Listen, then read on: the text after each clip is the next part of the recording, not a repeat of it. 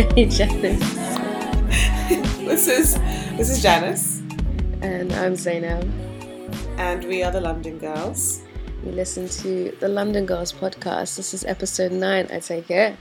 Yes, it is. Episode 9 and the first episode of 2017. Whoop whoop. Exciting times. Very.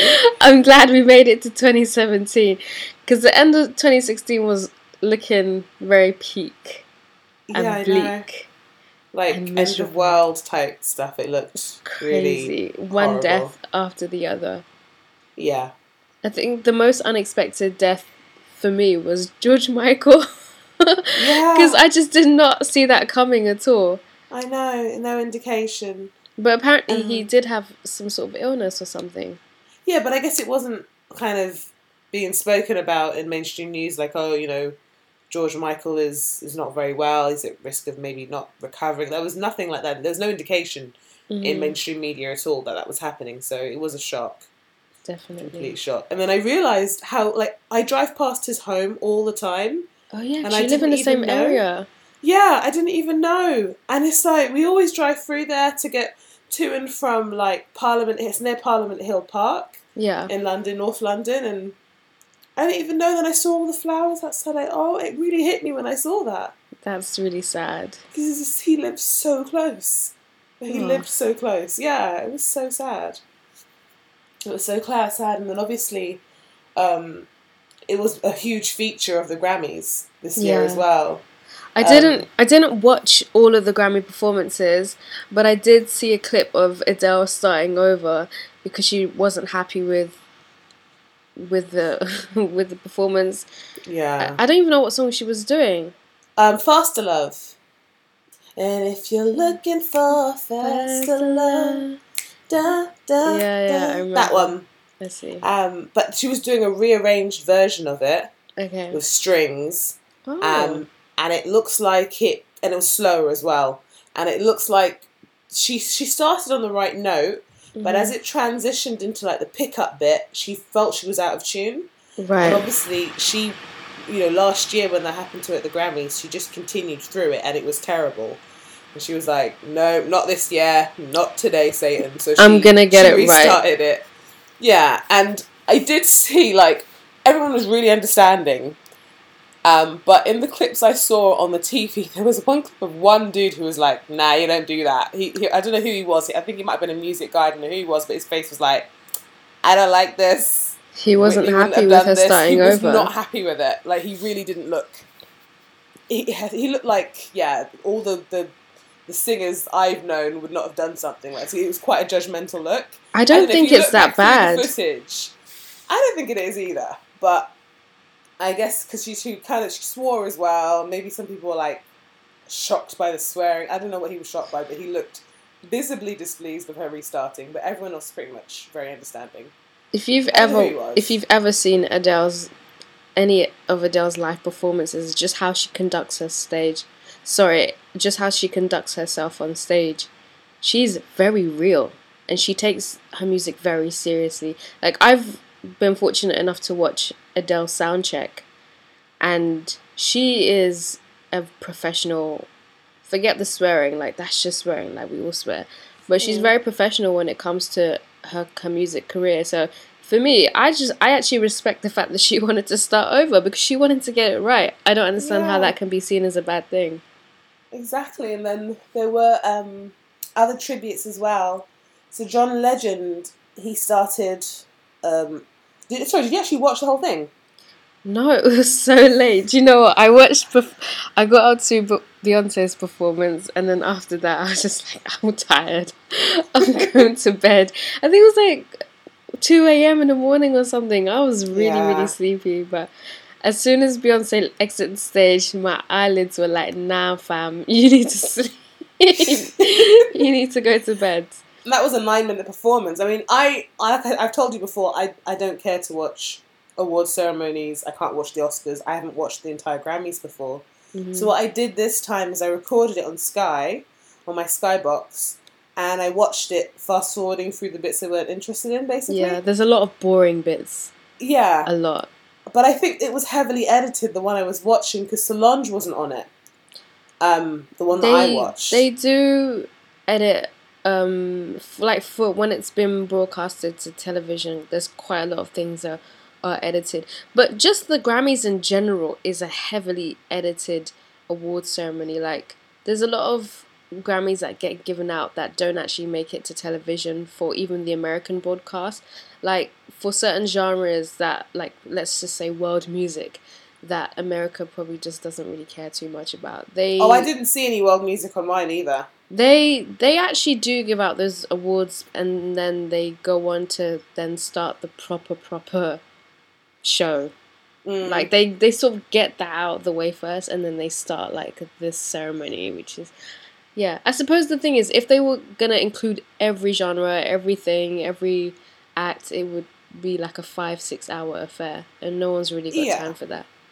Yeah, no, I agree. But another part in terms of the, remembering 2016, it was John Legend performing with Cynthia Erivo, I think is how you pronounce her name. Isn't she a British artist? She is, and I actually saw. I was on the bill at Jazz Cafe one time, and she was on the bill, and I saw her sing live, and I remember thinking, this is the most vocally perfect performance I've ever seen. Really? And then she went, she was amazing live. And then now she went on to be in The Colour Purple. What, in America? On stage at Broadway. That's what she went on to. So she's a stage performer, basically, a Broadway performer now. That's amazing. And she's also, I think she's about to star in some film as well. I don't know what the film's called. But she was on stage with John Legend doing the In Memoriam tributes, basically. And it was just showing all the people that died throughout 2016. Oh, that's all the producers, music managers, and Prince. It was a really long list. And Prince, obviously, yeah. George Michael was in there. Debbie Reynolds was in there, obviously because of Carrie Fisher. She died like the day after Carrie Fisher died. So it was just there. It was amazing, all the loss that was there, basically, especially in the music industry. Huge amount of loss. But do you think that this Cynthia lady, do you think that her career has definitely catapulted since she's gone overseas? Because I remember hearing her name like years ago as a singer here, but it's like she's become a lot more popular and a lot more successful having taken her career abroad. Well, I mean... it has worked for her a lot, but from when I saw her on stage at Jazz Cafe, I knew this woman is a star. She has talent. I saw her, it was amazing. And she was actually in an episode of Chewing Gum. You know the really? Last series? Yeah, because I think she's friends with Michaela Cole. That's what it looks like. Well, Michaela has a theatre background as well, so exactly, it would make sense, Exactly, so she's got that link. And actually, Michaela did a post about her.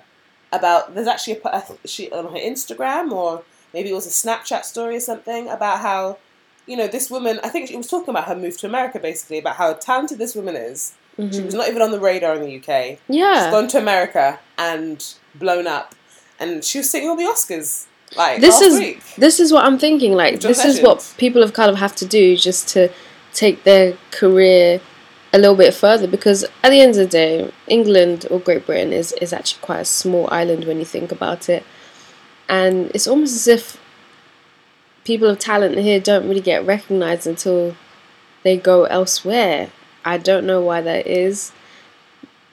Maybe there has been like previous studies and think pieces that would suggest the reasons for it, but I just find it kind of sad that you actually cannot be a major star of just doing your own thing in your own city, in your own country. I know, but that was the thing with Floetry as well, wasn't it? Absolutely. They really famously went to America and blew up. Absolutely. And thank God they went to America, because it's almost as if America's music industry appreciated them just a little bit more. I know, yeah, it's sad. It's sad. I mean, what do you have to do here to be recognised? What do you have to do here in order to appeal to masses? You have to have connections. Sad but true. You have to have connections with people in high places, and sometimes you have to be willing to sell your soul to the devil. Well, so that's not the case in America. Is it just like an more open playing field in America? They just got a wider market, and I think there's Sure. more money being pumped into the entertainment industry over there than there is here. So there's more chances for people to have a chance. Sure. And I guess different cities, the way that different communities are made up, you can find your niche very easily. Definitely. In different states, basically, different areas of different states. What do you think about Adele winning Album of the Year? Well, she said it, innit? But everyone's talking about how... When she said, Beyonce, you're the artist of my life. Oh my God. And Beyonce was so lovely about it. At first, though, did you see Jay-Z's face drop? Like, he was confused. It's about to be some Kanye type Taylor Swift situation. But no, I think Adele handled it as graciously as she could. Beyonce was, crying, obviously, in response. Well, she is heavily pregnant and emotional. Of course she's going to cry.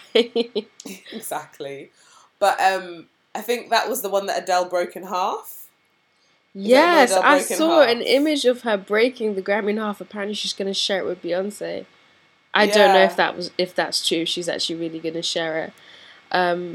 However, I did see like a little bit of criticism towards the fact that she mentioned my black friends as if to say it was some sort of tokenism. But I think that's just coming from people who don't really understand the racial dynamics in working class England. Adele is from South London. She does have black friends. And if Lemonade did empower her black friends, I feel like she has every right to say that and express that to the world. Yeah, and I'm sure as it's coming out her mouth, she understands this could be awkward. Mm-hmm. It was a conscious decision she made to say that. The other thing she got criticised for, though, is I think someone was calling it Adele has reached peak white ally, where she's like calling out this stuff, but she still accepted the award anyway.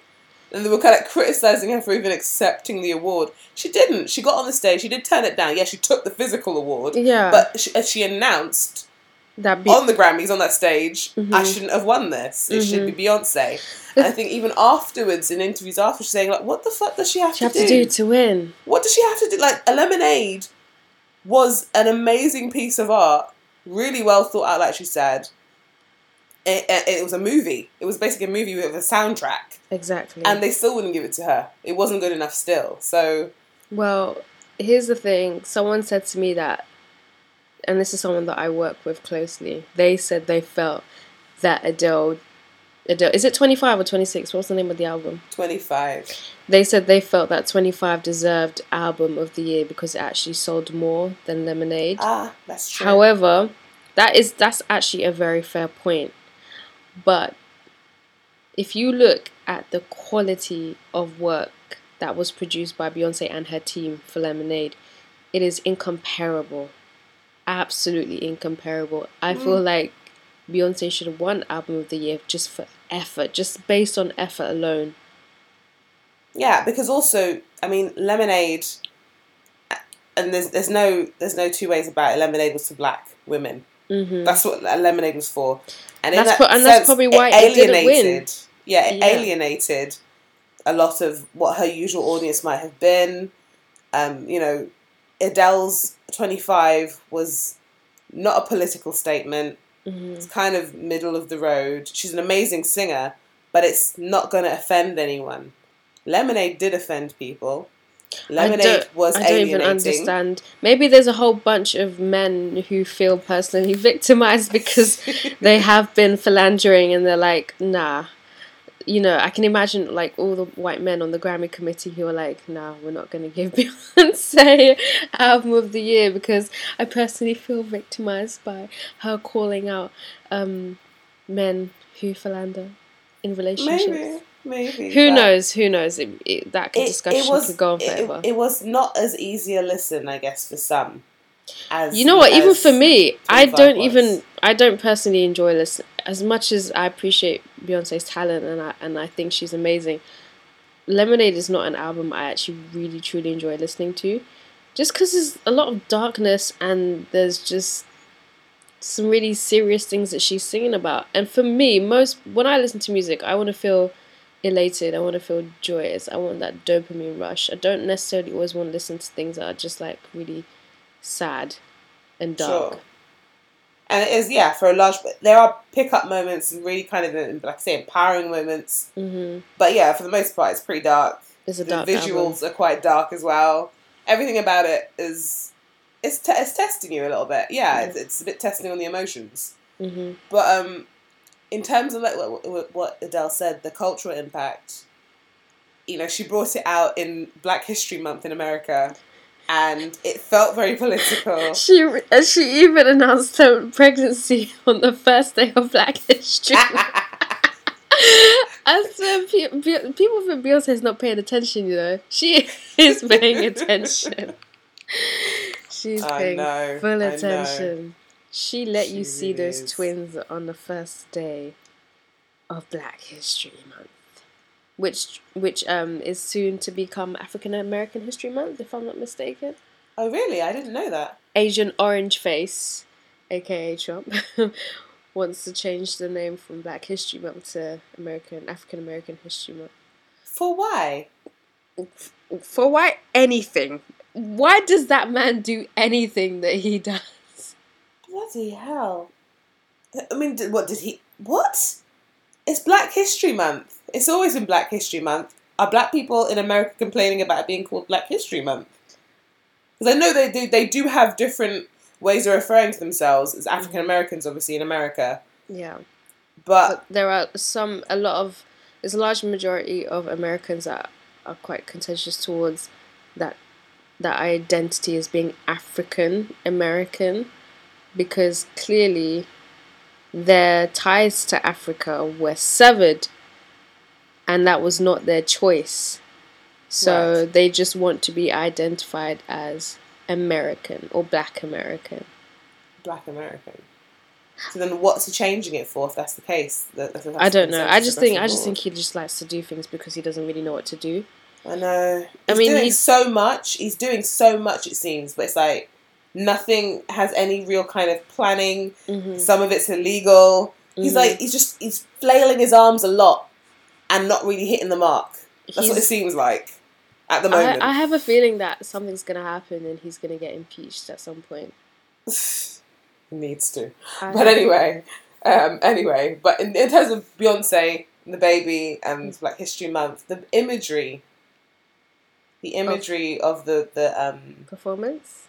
No, the performance was amazing. The imagery of the performance, the whole 9 minute. Who gets that? Who gets 9 minutes on stage at the Grammys? Yeah, and who gets to defy gravity by leaning backwards on the chair with the babies kicking in the stomach? Did you actually see how someone managed to zoom in when she was in the middle of leaning backwards? Someone zoomed into her belly, and you could actually see the babies kicking. Really? It's one of the weirdest. Look for that. One of the weirder things I've seen on the internet today. The baby's aggressively kicking her stomach while she was leaning back and singing. Yeah. Wow. How dare is it Santana? The guitarist. Carlos Santana. He's saying how she's not a singer. I don't understand. Like Beyonce don't have all the vocal receipts. How dare he? And Adele won because she's a singer. Yes, Adele is a singer. Do you know what? Maybe it has something Beyonce. Maybe he's just always seeing her in these leotards and dancing on stage, and he's thinking she just dances on stage and she's not singing. But this woman, if there's anything that she does best and well, it's singing. So I just don't understand where that's coming from. But then he came back to retract his statements and say, "Oh, what I said was taken out of context. Blah blah blah. Beyonce is a talented singer." He's actually performed with her before. Yes, they have to be opening his mouth and saying that. Yeah, like, what the hell? Shady shit, man.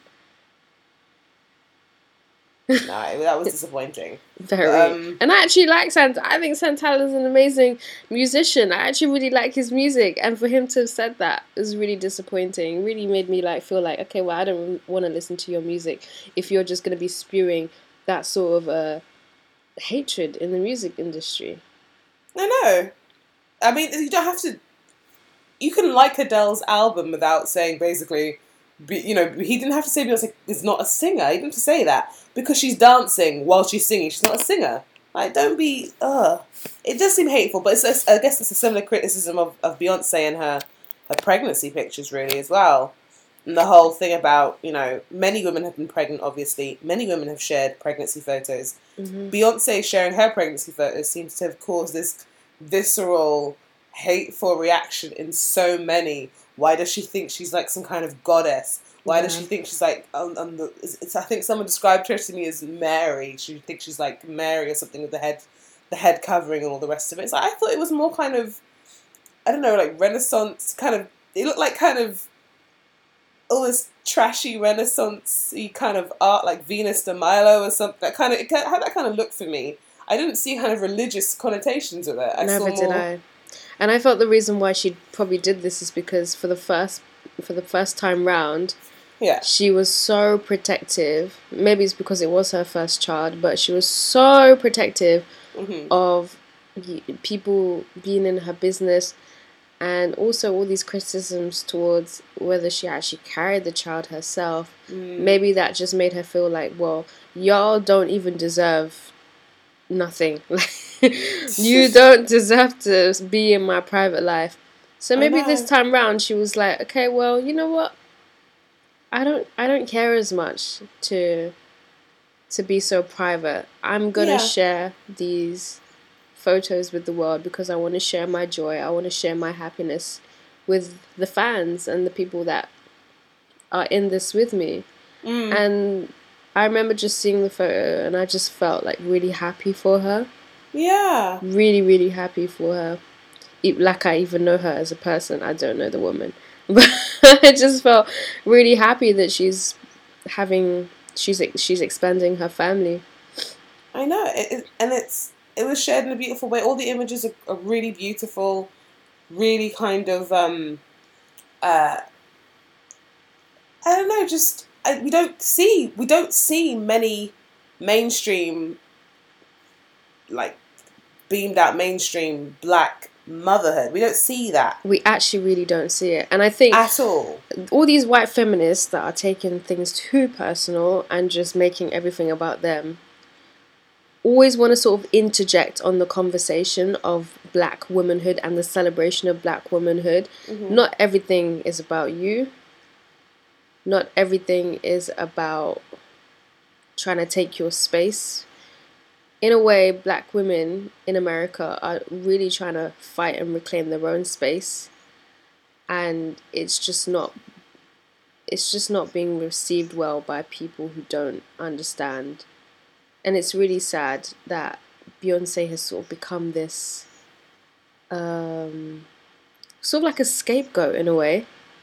Yeah, she's an easy scapegoat because I guess she's she's popular, she's just an easy visible target. Yeah, she's an easy target for all the people, for everyone's frustrations about things. Like, leave the woman alone. She is a human being like everybody else. But no, she's completely unaffected by this. It's not going to ruin her day. And she made a point of, during her acceptance speech for the Urban Contemporary album, which is never usually televised. He'd made the point that it's never usually televised. I'm thinking it must have contractually had to be basically agreed. Yeah, Beyonce's going to get on stage to accept her award, and it's going to be broadcast. Because she had the gold envelope ready, the gold backing paper ready to read her statement about the images she's putting out, the need to be able to provide a mirror, first of all, to her own family, of blackness, making them feel proud. She wants to see it in the White House, in the Olympics, on the Grammy stage. She's making a point of building this image and projecting this image and providing a mirror for her children. And if that provides a mirror for other little black children as well, then that's obviously a win in itself. But she recognises the way that representation. And also in terms of the way that her daughter's image was trashed as well. Oh my God. He was talking about the way the little girl looks, sexualising the way the little girl looks. Oh, didn't you think she was going to look like Beyonce? And instead she looks like I remember I saw a post. It was the most offensive thing ever. Someone in my friends list posted it like it was funny. And it was like, oh, didn't you think that Blue was going to look like Beyonce? and instead she looks like a butch lesbian convict or something like that. It's like, how dare you? Whoa. She's like 5. How can you be sexualizing this little baby like that? And I blocked that person. I deleted them. But that, Blue's image has been trashed for such a long time, and you're trashing the image of a little black girl. And then even when you think about the things that they're trashing Blue for are things that are directly linked to blackness. The hair, the way her nose is, the fact that she has her dad's nose and she looks like her dad. Like, it's so much anti-blackness in the way that she was being trashed, let alone her being a little child. Exactly. But the thing is that on top of that, the only reflection that, is in the mainstream and being talked about so much is this negative view of Blue's image. Mm-hmm. That's the only mirror she has of herself. That's the only mirror little black kids are getting, basically, in terms of on television and popular culture. And Beyonce is basically actively trying to build the alternative and build the glorious image instead. Mm-hmm. And I always think of that. I mean, it's a really important thing for me when I think back to my childhood and think back to, in the UK, the images of black people that I got on TV. Things like Desmond's and all the rest of it. Just a normal family of a barbershop. Yeah. But then other than that, it was like ITV News talking about some kind of black on black crime and Trident investigating and that negative stuff really stuck with me. So then seeing the likes of Linford Christie competing in the Olympics was really important to me as well. Mm. He's a man like my dad. And seeing this black man on TV winning, it was really important to me. But it wasn't multifaceted. It was very kind of specific, controlled things that you did get to see. And I just kind of think like, the only things that don't have a reflection are like demons. Only demons don't have a reflection. And it's you're demonizing the image of black kids, of black people, and in them internally, it's like, well, I don't exist. I'm not worthwhile. Get to see that kind of stuff. It really affected me as a kid. And I'm not entirely sure of how I got through it before the internet and came out on the other side loving myself. I'm not entirely sure how it happened.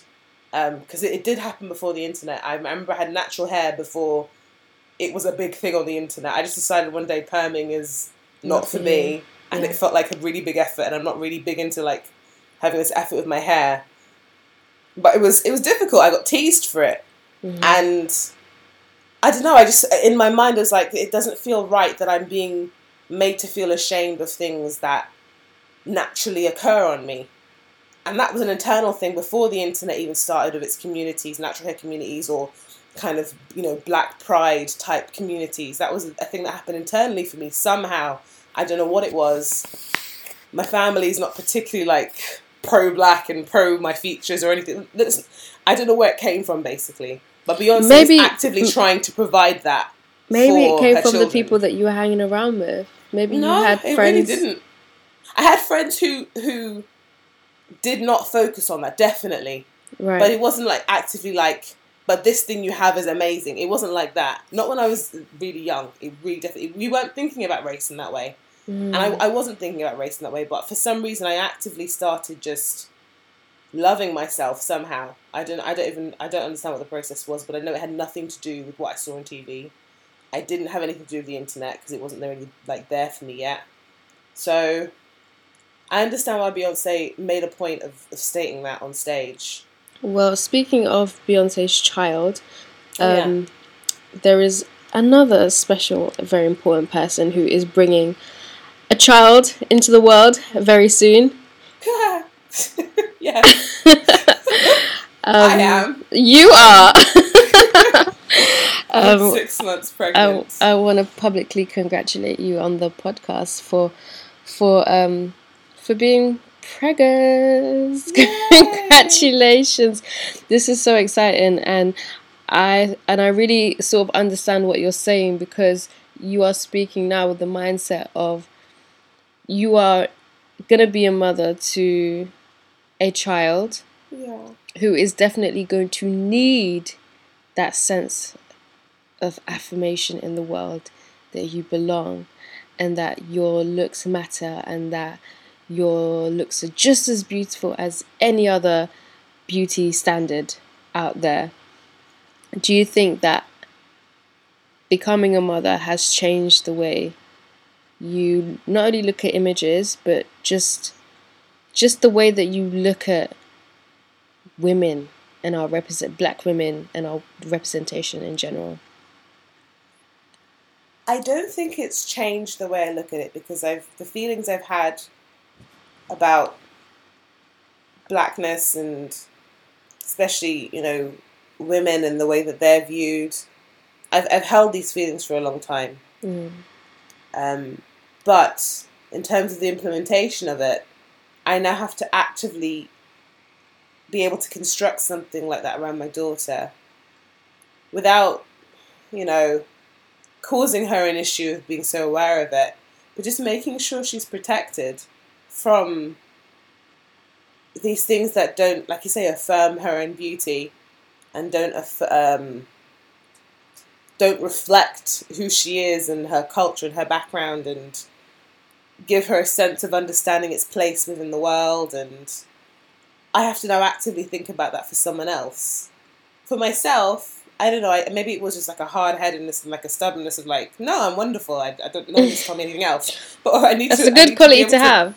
Yeah, but for her, I need to be able to build that without causing her issues. Maybe I will, maybe I'll make mistakes, I don't know, but it's something I now have to really start thinking about, and I don't quite know how to do it.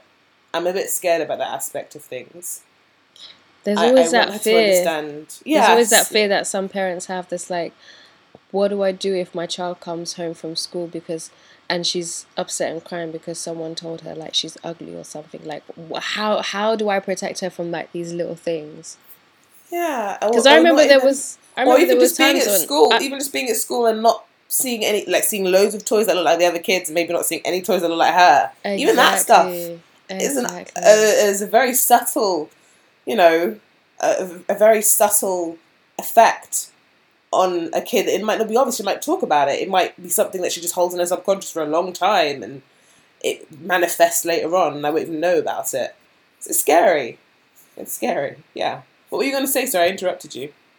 Oh, I can't really remember. I think maybe I was going to say something to do with that may have happened as a kid to me. Yes, I think you're starting that. Yeah. Yeah, but I can always remember my parents always saying, like, they don't know what they're talking about. You're a really pretty girl. Like, my parents always used to say that to me. And I'm glad that they did say stuff like that to me. But my parents would be like, look, if anyone wants to say anything about you, just, don't listen to them. Just know that you're a gorgeous girl. Oh, wow. I think little things like that's really important. Yeah. Yeah, little things like that's really... it can really, really change your self-image. So I think as long as she can always go home and feel loved and know that her parents see her as that, princess, just someone who is valued, that's probably going to trump everything else going on in the outside world. I like to hope, but that stuff is powerful still. I can't disregard the stuff that happens outside. So I just, I can't be hard on myself about it as well. I'm aware of it. It's something I'm thinking about. And I just need to make sure that, I'm a support, and I can be supportive as I can be, supportive as I can be. Also talking to other black friends, other friends who are raising black children as well. Luckily, like Danny. A lot of my friends are raising black children, and they're raising them in ways where I see it, where I feel like, wow, this is really, your child just seems really robust and really kind of capable of handling what they're experiencing. And I think the main thing is learning from others too, taking on board how others do that kind of stuff, and it's going to be a journey. I know it's going to be, I don't quite know what to expect yet, and I know it's going to be a journey, but I'm looking forward to it. I'm looking forward to hopefully impacting this young being, this person, and building them up to be able to just cope in this world, cope and surpass it. That's what I want. Yeah. I think you'll do an amazing. I think you'll do an amazing job. I mean, if you are anything like how you are as a friend, as a mother, I think you'll be amazing. Because as a friend, you're very mature, you're very cool, calm, collected, and you're just very compassionate about things in general. And I think that's just who you are as a person, and that will definitely translate towards your parenting skills. You're just going to be like that really cool, caring mum, but that Jamaican side will still come out when your child is acting up, and I know that you won't ever let them run around like a demon in these streets. Please promise me that you won't let your child run around like a demon in these streets. I'll try. Definitely, I'll try. But you know what? You know what you're saying about me, but I have to say also the friends that I surround myself with as well. The friends I surround myself with, I do feel like they also, and they're from different backgrounds, but they also will be conducive to the development of my child as well. Because it definitely takes a village. Yeah, and I think I don't surround myself with people who hold, ideas that are not even like different to mine, but people who wouldn't push just hideous ideas on me or my kid. I know I don't surround myself with those kind of people. And if they ever did say something out of turn or something that I didn't agree with, I know I can have conversations with these people. I'm not friends with dickheads, basically. That's what I'm trying to say. I ain't friends with dickheads. That's a good way to live life. I'm really trusting of how they behave and the compassion they have for me and my situation. I'm really trusting in that as well. So I'm not too scared about the people I surround myself with and the friends I surround myself with. So I'm looking forward to it. I feel like I have a lot of support around me and a lot of help. So it's going to be a challenge, obviously, but I'm going to have support, definitely. And you're kind of also blessed to have a sister that already has children. That's true, yeah. Because nothing seems strange and new to you. Like for me, I don't have any sisters, and I think that not having any sisters sort of terrifies me even more. Like, just the thought of having children, because I don't have like anyone to look to that is sort of in my age range that I can say, okay, well, I know what to do. I know how to go through things. I know how to handle this and that. I mean, I only have friends that have had kids, but I don't have any like close. Actually, apart from aunts, but that's different. It's when you have a sister that I feel like you can have someone to hold your hand through many, many things. No, I think that anyone who you're close, any of your friends that have had kids already, had babies already, they'll also be a help to you as well. And it doesn't have to be family. Family isn't the only thing. The people you build around you as your family also can be a huge support. So I wouldn't just disregard. Not disregard, but I wouldn't just say it has to be a family member. You can get that support from anyone. I'll definitely be there. Oh, definitely. You're gonna be my baby's second baby mama.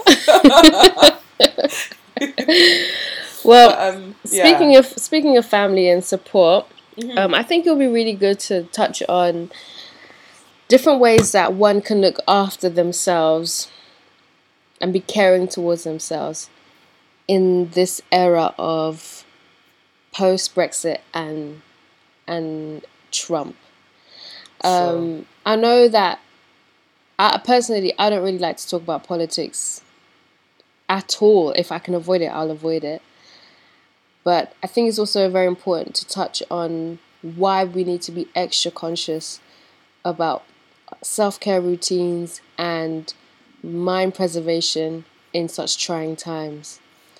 If that means locking off social media or just not engaging in conversation with people who like to bring up topics of politics often. Just shut conversations down. Sometimes that just needs to happen in order to feel good, in order to feel safe, and just to stay sane in these times, because it is crazy times we're living in. And what you say about the whole shutting conversations thing down, a friend of mine I went to uni with, she's like a professional singer, and I think she was traveling and may have been for work. She might have been on a cruise ship or something like that. And this woman just started talking to her all of a sudden about police brutality. It was a white woman speaking. She's a mixed race woman. She's mixed between Jamaican and Turkish. And just started speaking to her about, out of the blue, about the figures for police brutality, basically blue on black crime, being disproportionate and blown out of the reality. Basically, is the reality of the numbers was being blown out of proportion. And like, she didn't start this conversation. The woman was not trying to hear her other side. She was just trying to say this at her. So this woman was just trying to say this at this girl from my uni. And I guess maybe the girl from my uni was being polite or something. She didn't really challenge her on it.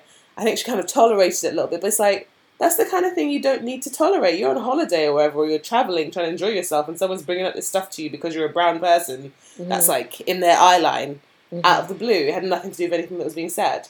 Mm-hmm. And it's just like, I understand this shut down. You don't want to have to talk about that kind of stuff all the time. It's, you know, you haven't started the conversation, you haven't initiated it, you're not really being particularly forthcoming in it. So why is this person still trying it with you? Almost like to get a reaction. That's usually what people want. They want to be heard. They want their stupid points to be heard, and they want a reaction. Like, I remember, like, there's times in the past where people talk about, like, you know, like my family's religion and stuff, and then when Islam comes into the conversation, people always want to know what my thoughts are about ISIS. And personally, I don't even know anything about ISIS because I don't know. I don't watch the news. I don't read the news. I don't really care to know. I know what ISIS organization is about, but I don't understand it to a point where I can really explain it to another person. And I don't really like to engage in political discussions with strangers because they don't really care for, like, boundaries. They just want to talk about all sorts of things, and all these things can be very triggering. So I don't want to be triggered by strangers, and I don't really want to talk about politics because there's so many other amazing, interesting, stimulating things that can be spoken about besides politics. Yeah, they're not being empathetic when they engage you in this conversation. They don't care what your feelings are in this situation. They don't care how it affects you. It's almost as they're just trying to gaslight you. Board. You're just a sounding board, something for them to talk at. So I do agree that they need to shut things down. I think also, though, I haven't experienced a whole lot of stuff to do with this post-Brexit, post-Trump period, only because I don't use public transport as well. Mm-hmm. So I don't have to deal with too many people from too many different backgrounds unless I really choose to. Yeah. On a daily basis. Also, my boss is black, and the majority of my team is also black as well. Mm-hmm. There are people from other backgrounds too, but once again, maybe it's the area that I work in. It's not like I'm having to have these hugely opposing views. It's not because I don't want to be challenged, but it's just because I don't want to deal with this topic at work. I don't want to deal with this topic while I'm trying to enjoy myself or trying to relax. I don't have to deal with this topic. If I choose to go to some kind of discussion where they're talking about these themes, that's different. But in my day-to-day life, I don't want to have to engage with if I have to, basically. Definitely. So I do kind of feel like I'm in a bit of a bubble, personally. And I feel able to turn off from these topics around Brexit and these topics around Trump. That's not to say that everyone I work with necessarily voted one way or the other in the Brexit, but I know I don't have to. I know I'm around people who care about me and who are sensitive to how I feel about these things. But I can imagine being on public transport, that there's all kinds of things you might encounter that you can't necessarily control because it's a space you can't control. And that's probably where a lot of the, in terms of the post-Brexit attacks that were happening, racially kind of aggravated hate crimes, or encounters or microaggressions. I can imagine it happens a lot via public transport and via just being around a whole load of people. Yeah, like just things like space. going to maybe like football matches and stuff like that, where you know there's gonna be lots and lots of like white men who are empowered by being in gangs, and when they're like empowered in that way, and when they're intoxicated through alcohol, it can only go south from there. It can only go south. I just stay around large crowds of people and stay away from large crowds of people in general. I don't like being in large crowds. That's why I don't even really like going to concerts as much, because being around that many people really triggers me. I just don't like it. It's annoying. Yeah, I mean, even Beyonce last year was quite scary for me because it was just so many people. But actually, as a crowd, it was a wonderful crowd. It wasn't too much of a problem. Not a huge problem anyway. But I know what you mean. I mean, I'm not even. I know. I can imagine in terms of people's stereotypes and stuff, and it's probably a stereotype I hold. But I'm not as scared about seeing a bunch of black kids in my area as I am about seeing intoxicated white males on traveling groups. I find that more scary than a bunch of black boys, basically. Absolutely. And I'm sure for others who are not from my background, who are not used to growing up around people from my background, it's probably the other way around. Mm-hmm. But no one wants to be on the train late at night with a bunch of white intoxicated males. No one wants that. Even other white males don't even want that. I've seen white men move away from these. No, I really have seen white men switch carriages, because there's nothing more. Sometimes it's really frightening, because you just don't even know. Things could go from 0 to 100. And I've seen things go from 0 to 100 in the space of seconds, just because people are completely off their heads.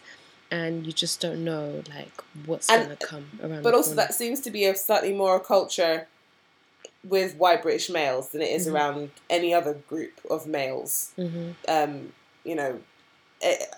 that's, for me, something I'm very aware of. And hooliganism as well, in terms of hooliganism. And it all links to, like, the kind of... I'm not saying all football supporters are hooligans. Obviously not. And I'm not saying that... But majority of them do have a sort of pack mentality. It's when they get together in large numbers, that's when just a whole different side of them comes out. Yeah, but also the way that hooliganism links to right-leaning ideas about race and immigrants and immigration and Brexit. Historically, football hooliganism was linked with the UDL. Absolutely. And linked with the BNP and stuff like that. So that culture kind of runs through it. So yeah, in terms of like I say, dealing with people and having to engage with people like that, I think I've been quite lucky in that I don't have to if I choose not to. But I know there are people out there who are having to deal with this kind of thing and probably feel quite intimidated and yeah. Like my cousin, she works in the corporate world of law. And she's constantly dealing with a ton of microaggressions from white people who just don't have any respect. Like, for example, if something has happened in the news and it's happened within the black community, usually something negative, they always look to her for a response. My cousin, she don't have time for anybody. She'll just be like, I don't know what you're talking about. She doesn't engage. I mean, it gets in her. Not the representative. Yeah, but she does not engage. She will go to her desk and put her headphones in and get on about her business and do her work. She does not have time for anybody, and I actually really appreciate just how protective of herself she is. She's pretty amazing for that. But there are some people who are still trying to figure out how to navigate these streets. Because it's tough. But yeah, I mean, to summarize, I think that looking after yourself in these times is really crucial. Do what you need to do to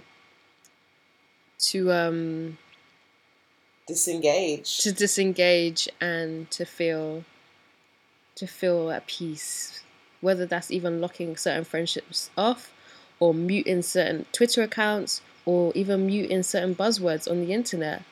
Just find all the protection that is necessary. Yeah, definitely.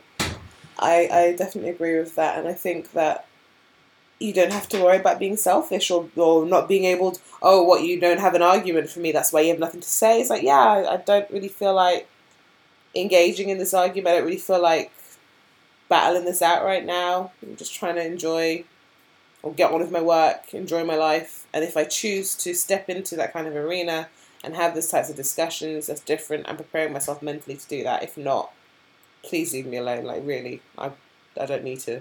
I just don't need to bother with it, basically. But actually, you know what? In terms of, like, you know, post-Brexit, like I said, I haven't had to engage with too much, but I actually did have an incident in Portsmouth around August time, and I was driving with my friend Nikki, and we were driving to like the local shopping centre. She was directing me, and it was like an intersection with like another set of traffic coming through, but there's only this one guy on a bicycle, and I was in the car with Nikki. Nikki's in the passenger seat, and Nikki is white.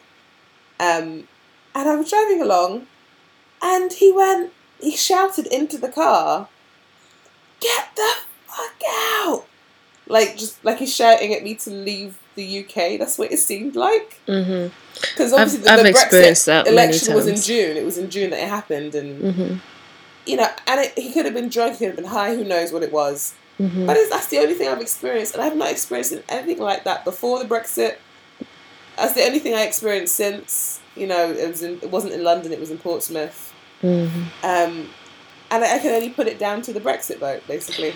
You know, even before Brexit, I used to get this kind of bullshit all the time. I remember there's a time I went to Portsmouth, and I was standing outside waiting for someone, and some white men in a car just shouted the N-word at me just before the green light went on, and they quickly drove off. But I've noticed that they'll only do these things when they can get away quickly. They will never do this sort of thing where they are forced to be in a space with you where you can have the chance to confront them back. They'll only do it when they know they can get away from you because they're chicken. But that happened in Portsmouth, yes. Maybe it's just Portsmouth. This happened. Pardon? Maybe it's just Portsmouth. That happened in Portsmouth as well. Yeah, this happened to me in Portsmouth. I don't even understand. But it's kind of like that anytime I leave London. Anytime I leave London, I'm sort of on the outskirts of London or just go to another city, I just don't feel comfortable. I don't even know how people of colour can live outside of London. I really don't know how they do it. Because I really don't feel comfortable. I don't feel safe. I always feel like people are looking at me a certain way. Maybe I'm being paranoid. Who knows? I just don't like the way it feels. Wow. I think... I don't know, whenever I've left London, like gone, even like travelling abroad... I mean, I think I told you about this. I had to travel for work back in October. And so I was with people from many different backgrounds. People came from all over the world for this thing, basically, that I attended. And there were people from South Africa there, people from Germany there. It was amazing. It was a real mix of people. And the people I met from South Africa were talking about hair and stuff like that. They liked my hair, and I was talking to them as well about like hair care stuff, which is my favourite thing to talk about. And then my interactions with most of the white people that were there from the different countries they came from it was really pleasant, it was really lovely, everyone was really open and accepting. But I had 2 instances of people touching me without permission, basically, or attempting to touch me without permission, touch my hair, specifically. And this isn't necessarily like a Brexit Trump thing, but it's just like a kind of interacting in public spaces with people who are strangers and who are not necessarily so empathetic to your situation. It was, she basically, this woman came up to me and she was like, "Oh my gosh, I want your hair." And as she's saying it, her hand is going towards my hair. And I literally had to like electric slide out of the situation to avoid her hand touching me. And then her, starting this conversation and starting this whole act inspired a lady behind me from Spain. So the lady who tried to touch my hand initially was German. Then the woman behind me from Spain started asking me questions about, does it keep you warm? does my afro hair keep me warm? And I was Are like, you no. an animal? Are I know, are you a wild animal asking if your hair keeps you warm? Oh And my I was god. I had to say no, I get cold like everyone else. Oh And then, god. so that was that. We went off to our activities. Then on the coach coming back from that, I think it might have been another day actually, I ended up sitting next to the same Spanish lady when we were talking, and she was talking about the work she does with her organisation, and it was lovely. Like, I really enjoyed talking to her. She's, obviously she obviously is intrigued about the way I look, and about, that's what that was before. She was asking questions about it. It was like, oh, it's a black person's trust me to ask these questions. There was a lack of empathy and a lack of kind of understanding of how it made me feel, but I don't think she's necessarily a bad person. But then, so all of these themes were going from, I was like, oh, she's all right. Then, all of a sudden, she asked me a question about my hair, and as she asked the question, she touched my hair. And it just, all of that was dashed immediately. My feelings I'd been building about her, trying to understand her. Did you stop to say, usually when you touch another person, it is appropriate to ask for permission? You know what, I was so disappointed. I just said nothing, and then I stopped the conversation. And I said nothing. I couldn't, it was so tight. This doesn't happen to me in London. It happens, like you said, when you leave London, this madness happens. But it was so disappointing. I just said nothing after that. I didn't confront her about it. I just stopped talking. Yeah, sometimes it's not even really worth it. Sometimes you just don't even have the energy to bring that conversation forward. Like, why are you touching me? If I touched your thigh, would you not feel uncomfortable? So why is it okay to touch someone's hair? It's still part of your body. I know. It was so disappointing because I was really kind of, after the initial comment she'd made about, keeping warm, I was then, after talking to her, I was like, getting to know her, I was like, oh, she's all right. And then she asked the question and touched my hair. She asked the question and just ruined it. And I was just done. I was done with trying with her. And sometimes, you got to be done. You got to cut people off and just stop engaging. And it's all right. You'd have to be polite about it. She wasn't polite about touching me. So don't feel any way about it. No remorse whatsoever. No remorse. But, no, I just think, this post-Trump, post-Brexit period, it's, just important to remember, be selfish if you need to. Yeah, absolutely. And don't let anybody make you feel bad for disengaging. Yeah, exactly. That's our little bit of advice. Anyway, guys, thank you so much for listening to episode 9. We appreciate you listening. If you've listened all the way to the end, you are a star. Yeah. Get a gold star for listening to the end. And we'll be back again soon for more chat. We'll probably have a guest on or something. I don't know. Maybe we should switch it up and do something different for the next episode. Yeah, definitely. We'll look into it. Okay. And we'll see you soon. Bye-bye. Bye.